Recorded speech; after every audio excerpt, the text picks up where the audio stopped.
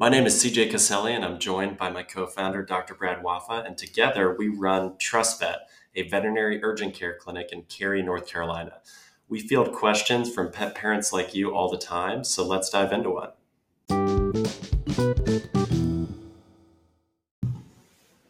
All right, Dr. Waffa, I come home, I walk into my front living room, and my dog throws up. And, people have this experience all the time. So why is my dog vomiting? Yeah, they do have this experience, and it's usually when they come home from work or on a weekend or during a holiday or some horribly inopportune time. I swear that always seems to be the way that these things play out. But it's a great question. Of course, there's no way to answer for every specific case why your particular pet is vomiting. If I could answer that on a podcast, we'd never have to actually see any pets in the clinic. And unfortunately, we usually do. But I can tell you a little bit about how we typically think of vomiting.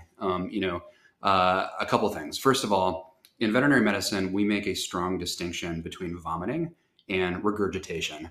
And this is important because vomiting and regurgitation come from different places and they mean different things. So let's get gross for a second.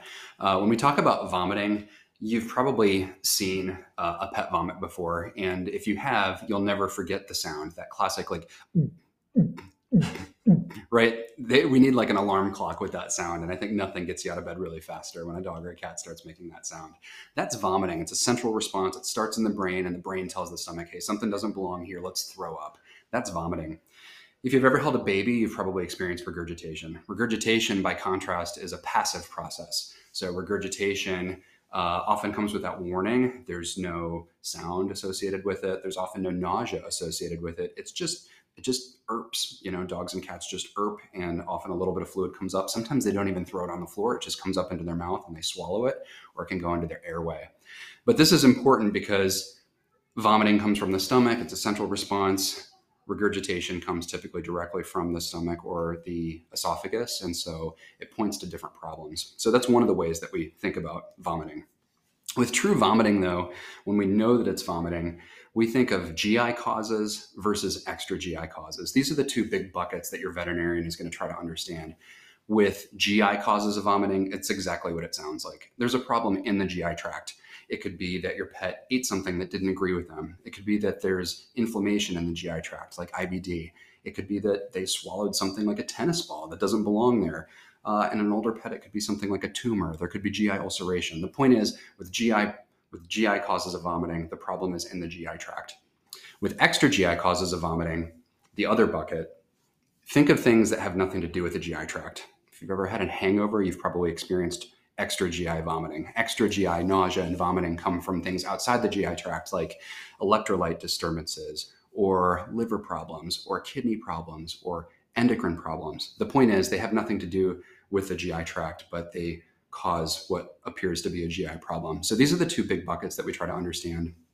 When you bring your pet to the veterinarian to try to understand vomiting, they're going to do diagnostics to try to characterize and understand where it's coming from. So blood work is typically how we understand extra GI causes of vomiting. It helps us to look at what the liver is up to, what the kidneys are doing, helps us to understand systemically how your pet is. We also use imaging to understand GI causes of vomiting. So that's what x-rays or ultrasound are for. Usually, to really cast a wide net and truly understand what's going on with your pet, we will do both of those at the same time. As I like to say, you can have diarrhea and a headache. You can have a GI and an extra GI cause of vomiting at the same time. So I know that doesn't directly answer your question, but it hopefully gives you a sense for how we think about these things. And the question we always get, and I have too, is when do I actually need to call in or come into the clinic? I mean, we've all had a human experience where I've thrown up and maybe I'm fine with that, unless it happens again and then I start to get worried. But can I apply that same thinking to my dog? Yeah, it's a good question. And I think you kind of can. This is where I really do lean pretty heavily on my pet owners to make those determinations. Now, I would tell you, vomiting is never normal. We hear this all the time, especially from cat owners, like, well, my cat's only vomited 5 times this month. That's normal for him. It might be the usual for him, but it's not normal. Vomiting is never normal, even one time. It points to a problem. Now, the question is really, how serious of a problem is that? And that's where you have to correlate what you're seeing with kind of your knowledge of your pet, what is normal for them, how old they are, how sick they are.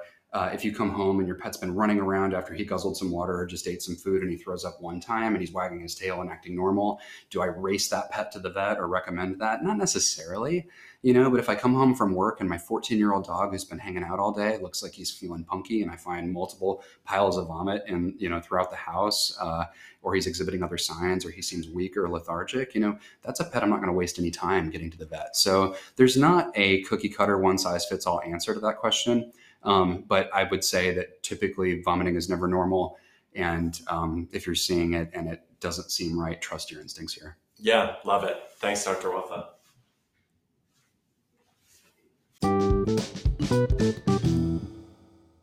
Thanks for listening.